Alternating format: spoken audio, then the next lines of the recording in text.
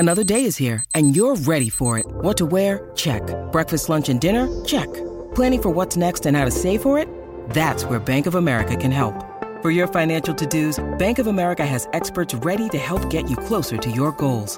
Get started at one of our local financial centers or 24/7 in our mobile banking app. Find a location near you at bankofamerica.com/talktous. What would you like the power to do? Mobile banking requires downloading the app and is only available for select devices. Message and data rates may apply. Bank of America N.A., member FDIC. When you need mealtime inspiration, it's worth shopping Kroger, where you'll find over 30,000 mouth-watering choices that excite your inner foodie. And no matter what tasty choice you make, you'll enjoy our everyday low prices, plus extra ways to save, like digital coupons worth over $600 each week. You can also save up to $1 off per gallon at the pump with fuel points. More savings and more inspiring flavors make shopping Kroger worth it every time. Kroger, fresh for everyone. Fuel restrictions apply. Welcome to the Wolverine Confidential Podcast. I am Andrew Kahn. I'm Ryan Zook. And I'm Aaron McMahon. Michigan stayed unbeaten on Saturday night, shaking off a shaky first half to dominate Rutgers. We break down that win and a wild day in college football, plus look ahead to the start of basketball season coming up on Wolverine Confidential. Okay, guys, good to be with you here Monday morning, November 7th. Let's talk about that Michigan football game at Rutgers. Aaron, you were there in the press box at SHI Stadium. I don't know. Maybe I'm just juvenile. Every time the announcer would say that, you just start hearing those letters and you're like, where's he going with this? And I know, Aaron, from your Big Ten stadium rankings, maybe you would say there is an extra letter at the end there missing from that stadium name. you can fill us in a little bit more. Maybe things have changed. But yeah, Michigan ends up, with just a blowout win, but it didn't look like that for the first 30 minutes. Rutgers blocks a punt and returns it for a touchdown. But I guess, so we can start with Aaron since he was there. But both of you guys, was it more than that, though, that kind of led to Rutgers having a lead at half? Michigan was really not hitting on other cylinders either. No, I mean, Rutgers had a couple of big plays in the passing game, and they had that block punt. And that was essentially it for the offense. I think for Michigan, it's just, they kept shooting themselves in the foot on both sides of the ball. And it was kind of, we've seen this kind of play out before where they get off to a slow start in the first half and then kind of figure things out at halftime and go from there. But yeah, it was a weird first half. In a way, it kind of reminded me of a couple of years ago in 2020, and back Jim Harbaugh brought it up in his post-game press conference. He remembered them going down 17-0 in the first half against Rutgers in 2020. And obviously stormed back to win that one. That was the game where kind of Cade McNamara cemented himself as a starting quarterback. But this was a better team, a much better Michigan team than they had a couple of years ago. And I think you saw that kind of come to life early in the third quarter. And then it's crazy how quickly it went from Michigan potentially losing or, potentially this being a close game at the very least into a blowout so quickly. But the thing is, it shouldn't have never been 7-7 because before that punt, J.J. McCarthy had Andrel Anthony wide open for an easy touchdown on a deep shot that would have made it 14-0, taken all the wind out of Rutgers' sails, and we're probably not having this discussion today. I mean, obviously it was an impressive first half, but I think Michigan had a chance there to really put Rutgers in a hole early. And given how the Rutgers' offensive struggles this year, there's no way that they're coming back from that and even making it that close of a game. So, I mean, the punt team coverage there was atrocious. I mean, my gosh, he could have tackled basically tackled Brad Robbins and scored himself. It was that wide open of a hole there. But I mean, that play should have never happened. If Michigan continues to struggle on these deep balls, it's going to cost them against better teams. You want to talk deep balls? Then we can do it. It was an interesting game for Michigan to kind of pull out a few more of those shots than they had in the past, but once again, still not really connecting on them. And I don't know. I'm interested to hear what you guys think. I thought this game was more on the receivers. There were some drops in this game, even on some passes that weren't all that deep. It always amazes me, McCarthy's throws, even the ones that you think are just into double coverage or maybe not the smartest throws, or actually when you watch the replays in slow motion, you're actually like, that was there. He got it through that window, and it was a catchable ball. I'm thinking of one in the end zone that Schoonmaker dropped, and the Anthony one Ryan just mentioned, and there were others too. Cornelius Johnson had another drop, which he's had a lot this year. I think a lot of us, I think I predicted him to lead the team in receiving this year because we just didn't really know what Ronnie Bell was going to do and coming back from an ACL tear. But he's been very quiet. Really hasn't been that deep threat that I think most people thought he would be. And yeah, like you said, I think you mentioned this in our team's chat on Saturday night, Andrew. Yeah, there's a bunch of receivers in that room that are high-profile recruits or were high-profile recruits. They seem to have a lot of talent. They were hyped up a lot during preseason, but they haven't been consistent at all. And I wrote this in my observations.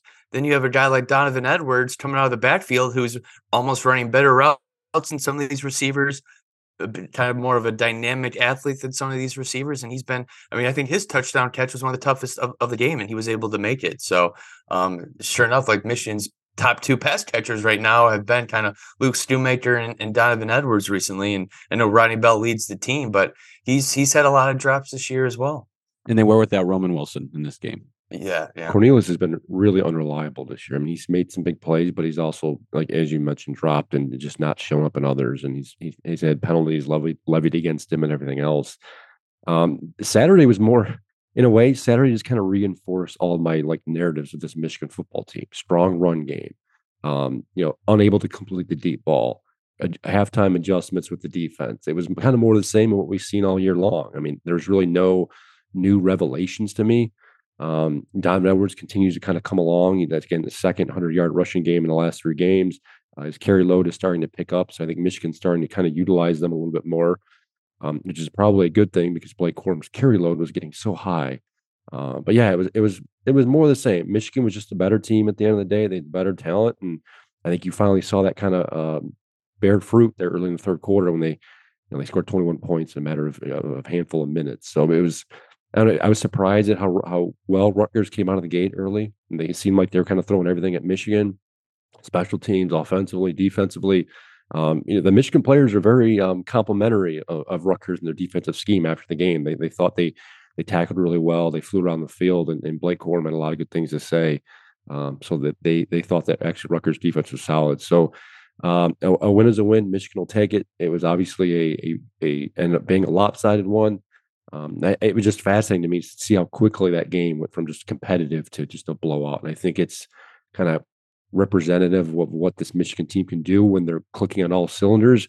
You would just kind of like to see it for 4 straight quarters, and we just haven't really seen it yet this year. I'm sure folks that bet on Michigan from anywhere from minus 25.5 to minus 27.5 were like, they're down at halftime. Oh, I lost that bet. Sure enough, they scored 3 touchdowns in 2 minutes and then end up kind of making that crazy push in the second half. I'm sure it surprised a lot of folks. But just looking at J.J. McCarthy's numbers right now over the season, it's almost kind of funny. There was so much debate this year about how switching to J.J. McCarthy over Cade would just completely transform this offense. And I'm like, these numbers are reminding me a lot of Cade McNamara last year. Obviously, JJ still has the more rushing ability, but it's like he's kind of turned into that safe, reliable kind of game manager like type of player. And Michigan's kind of just relied on that run game to carry them now too. So it's like we talk so much about how he could change the dynamic of this offense, and sure enough, it's looking a lot like last year's. There's still be a couple games at the end of the schedule where he could maybe make that difference. So we'll see. You're not wrong. And listen, I think for our listeners, they might be however many minutes we're into this episode thinking we're a little down on Michigan given what just happened. So I think it is important to remember, one, I think we are nitpicking a bit because of their place in the college football world right now. They're fighting for a playoff spot. They believe they can be national champions at the end of the year. So, you're held to maybe a higher standard. And secondly would be, so the flip side of that though is they scored 52 points. They won by 35 points on the road in a Big Ten game. So yeah, this was what they needed to do. It did take a little longer to get there. So, I'll put this one on a T, but since we kind of dissected the first half, let's talk about the second half. Michigan now outscoring its last 4 opponents 100-3 in the second half, and they're just turning close games often into blowouts. So I guess, what made Michigan so good in the second half on Saturday? Well, I mean, the big one was defensively. I think Rutgers, you said, had 1 first down the entire second half. I think they had 658 yards total offense.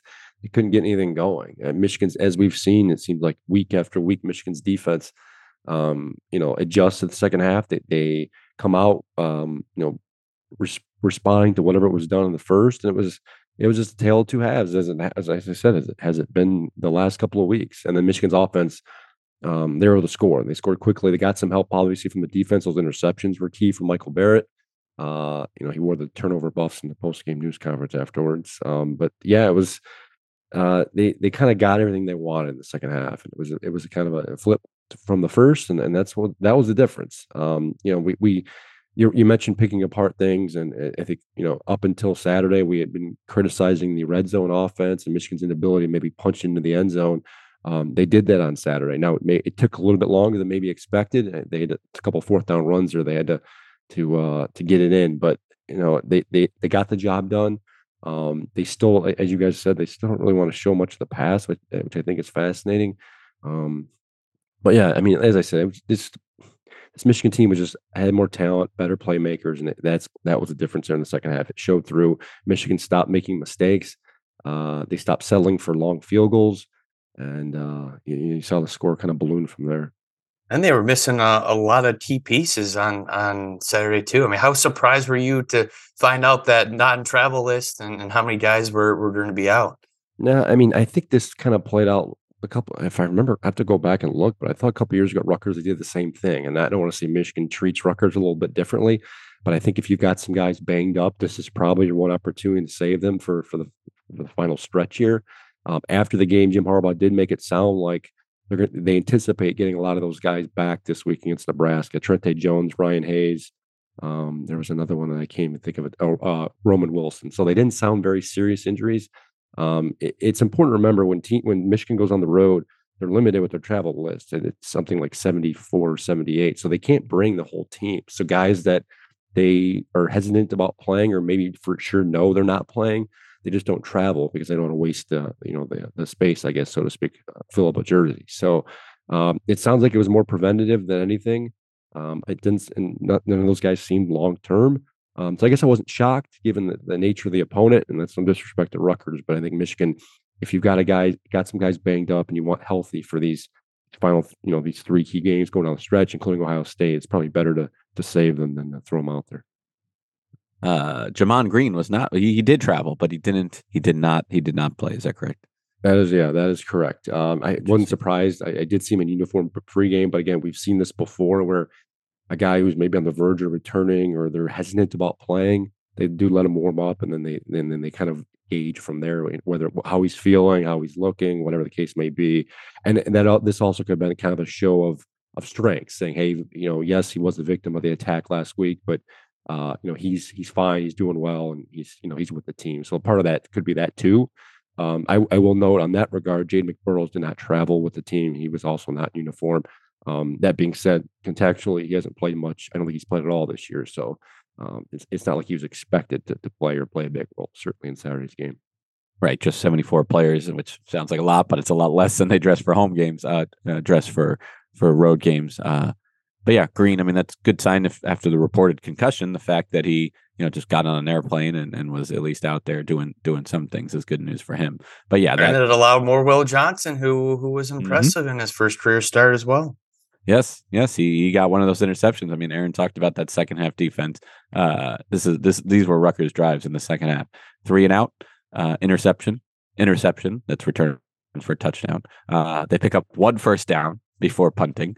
Interception. 3 and out, 3 and out, 3 and out, and then 4 and out. They went for it on 4th there on the final drive and didn't get it. So I mean that's just, it doesn't really get much better than that for Michigan, and that's how you end up with a 52-17 victory on a wild day and night in college football that really broke very well for Michigan. Again, we talked about how much football there is to play, but given those initial college football rankings, they really couldn't have been worse for Michigan as far as where they were slotted and where some other teams were. But some of those games just took care of themselves. Alabama goes down to LSU. What's the other one I'm forgetting? Of course, Clemson. Clemson loses to Notre Dame. And then even the Georgia-Tennessee game, that was probably like a net zero, no matter how you looked at that, because they were both undefeated. But I think that it was a decisive victory, one way or the other, and in this case for Georgia, was helpful, because I think now the loser of that game, in this case Tennessee, maybe wouldn't get the benefit of the doubt down the line, given that they were not super competitive in this game. So I don't know, seemed like good day for Michigan overall. Yeah, very, very good day. I think they're certainly going to probably pop into the top 4 of the college football rankings this week. They were number 3 in both the AP and the coaches poll on Sunday that was released. So yeah, it's good news for them. But as we've talked about, they've still got to, I think, win out at this point. You don't want a loss to Ohio State at the end of the year. You don't know how the committee is going to react to that. Yes, they may still squeak in, but you don't want to risk it. So either way, I think Michigan still needs to win out. They still need to win decisively. That win or that game against Illinois in a couple of weeks, that we thought maybe was going to be a speed bump, and maybe it still will be. I think you saw, I think, what Illinois really is on Saturday. Yes, they're a good team. They can win, but they can also lose on any given week. And I think that bodes well for Michigan and kind of the depth they have and the talent they have, and that game is going to be in Ann Arbor. So a little bit surprised with stunner with Illinois. But then if you go back again, their other loss, week 1, which up until Saturday had kind of chalked up to being week 1, they lose to Indiana. So and Illinois can clearly win or lose on any given Saturday. They can't play from behind like they did. I mean, they're just not built like that. So, if Michigan's up 2 scores after the first quarter of that game, then it's probably over. But we'll see how it all shakes out. I think that the playoff rankings have to reflect your AP poll, Aaron. I don't know if it was your ballot exactly, but Georgia 1, Ohio State 2, Michigan 3, and TCU 4. That seems like what it should be tomorrow night. I had Tennessee. I will say I had Tennessee 4, TCU 5, but okay. I mean, I have no qualms with that's fine with moving those, alternating those teams. Fair enough. I mean, I think it still just seems disrespectful for TCU, but it's true. I don't know if it's because, we're Michigan reporters, so we follow more of the Michigan people on Twitter, but I feel like there's a bunch of people calling for Michigan to be ahead of Ohio State in the next college football rankings. I'm like, people forget that Ohio State played Notre Dame in the non-conference schedule. Michigan played 3 cupcakes. I mean, Ohio State struggled against Northwestern, but you got to take a little bit into account the weather there. And Michigan didn't look great against Rutgers in the first half too. So I think it's still pretty clear that Ohio State's number 2 and Michigan's number 3, at least in my opinion at this point. It's all going to work itself out in the end because they have to play each other.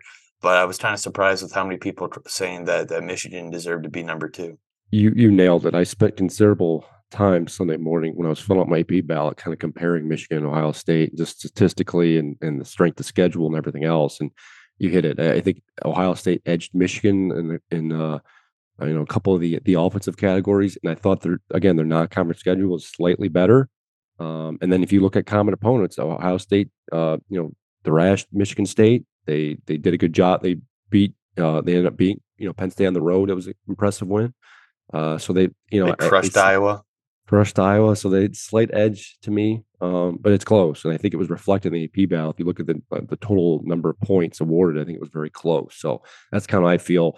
There was a similar situation with Tennessee and TCU in my mind. Tennessee has an explosive offense. Their strength of schedule is pretty high, pretty solid. They've got some good wins. So to me, if you line up Tennessee and TCU head to head, who are you going to take? I'm probably going to take Tennessee at this point. But again, I mean, there's still 3 or 4 weeks to play, so it's always subject to change. It's a fluid situation. I think people forget that. If you keep winning, you're certainly going to help yourself. Yeah, it's a real tough call. I do my Big Ten power rankings every week, and I did jump Michigan ahead of Ohio State recently. But now, the Notre Dame win over Clemson does change your perspective of that game a little bit. That could be enough to put Ohio State back. But it sure seems like those 2 and everybody else in the Big Ten. But I'd have no problem with Michigan at 2. I think certainly those 4, and probably in that order, is what the playoff's going to be.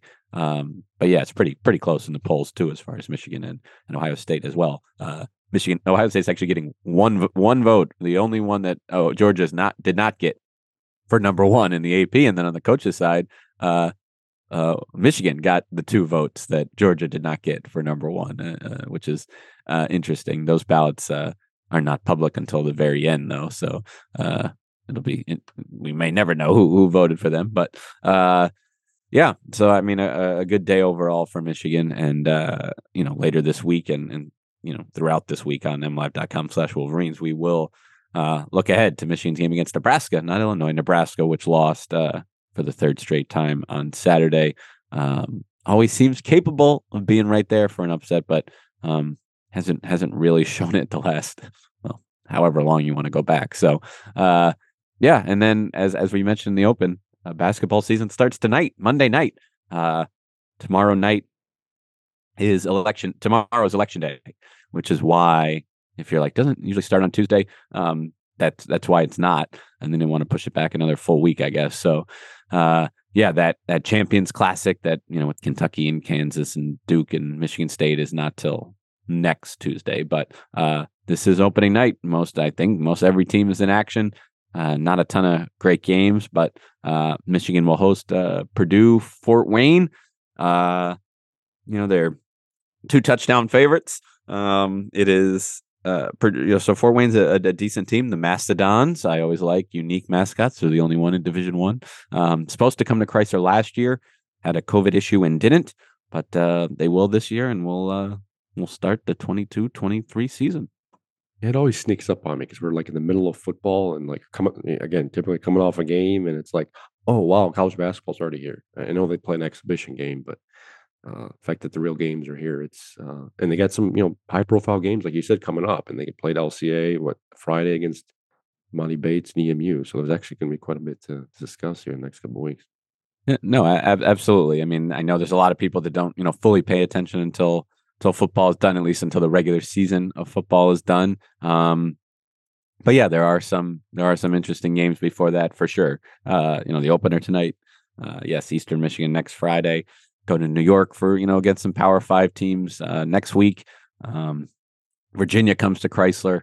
The Michigan-Kentucky game in London is the day after the Big Ten championship in football. So yeah, some interesting games for Michigan coming up. The Women Open Wednesday against Delaware State. So like I said, their non-conference is not particularly challenging this year, at least the home game. Do we have time for a quick hockey update? Of course we do, Zook. I would expect nothing less. Of course we do. Give it to us. Yeah, I mean, so finally you got Friday night's Big Ten opener against Penn State was on Big Ten Network, so I was able to catch that game and obviously heard a lot about how well this Michigan team has been playing with a lot of new faces and a new coach, and we spoke about it on the last podcast. But boy, were they absolutely awful on Friday night. I mean, really dominated from the puck drop. Their starting goalie wasn't available, so they turned to Noah West, who was on the team last year but didn't make one single start. They had Eric Portillo start every game last year. So it's like, oh boy, I mean, Michigan better play well in front of them. They absolutely did not. I think got outshot like 40-something to 17. I mean, Michigan really, I mean, Penn State broke the puck out with ease. They were constantly on the attack. Michigan was basically one and done on all the rushes. And I mean, it was final 3-0, but it could have been a lot worse. And then sure enough, Saturday night, the game wasn't on TV, but I was following along while the Rutgers game. And it's like, oh, Michigan gets up 3-0 late in the second period. You think they're all right, they're going to easily earn their sweep or earn the split and to open Big Ten play. And all of a sudden, in the last 9 minutes, in basically a 4-minute span, Penn State scores 3 goals to tie it up. But then Adam Fantilli, the star freshman for the Michigan Wolverines, scores a kind of a nifty overtime winner to get that split. And Michigan they'll be on the road at Notre Dame again next weekend. But big to get those points to begin Big Ten play. You don't want to get swept to start Big Ten play. So definitely needed a big performance there from Adam Fantilli, who leads the country with 20 points in 9 games. But yeah, it would have been disastrous to blow that 3-goal lead and then lose to get swept. It would have been a long bus ride home. So yeah, good weekend for hockey, basketball. I was losing my voice there at the end, but let me get back to just saying that the exhibition games went very well for both squads. The women got just balanced scoring up and down the board as they look to replace Naz Hillman. The men, you're wondering, okay, how would that kind of shooting guard, small forward, what would they get from their wings this year? Freshman Jett Howard pours in 30, Kobe Buffkin 21. They were both pretty much just on fire from the outside. So inferior competition, no doubt, not Division I competition, but exactly what you wanted to see in an exhibition. And now the real games begin. So we will have full coverage of those on mlive.com/Wolverines and another episode later this week. Thanks for listening.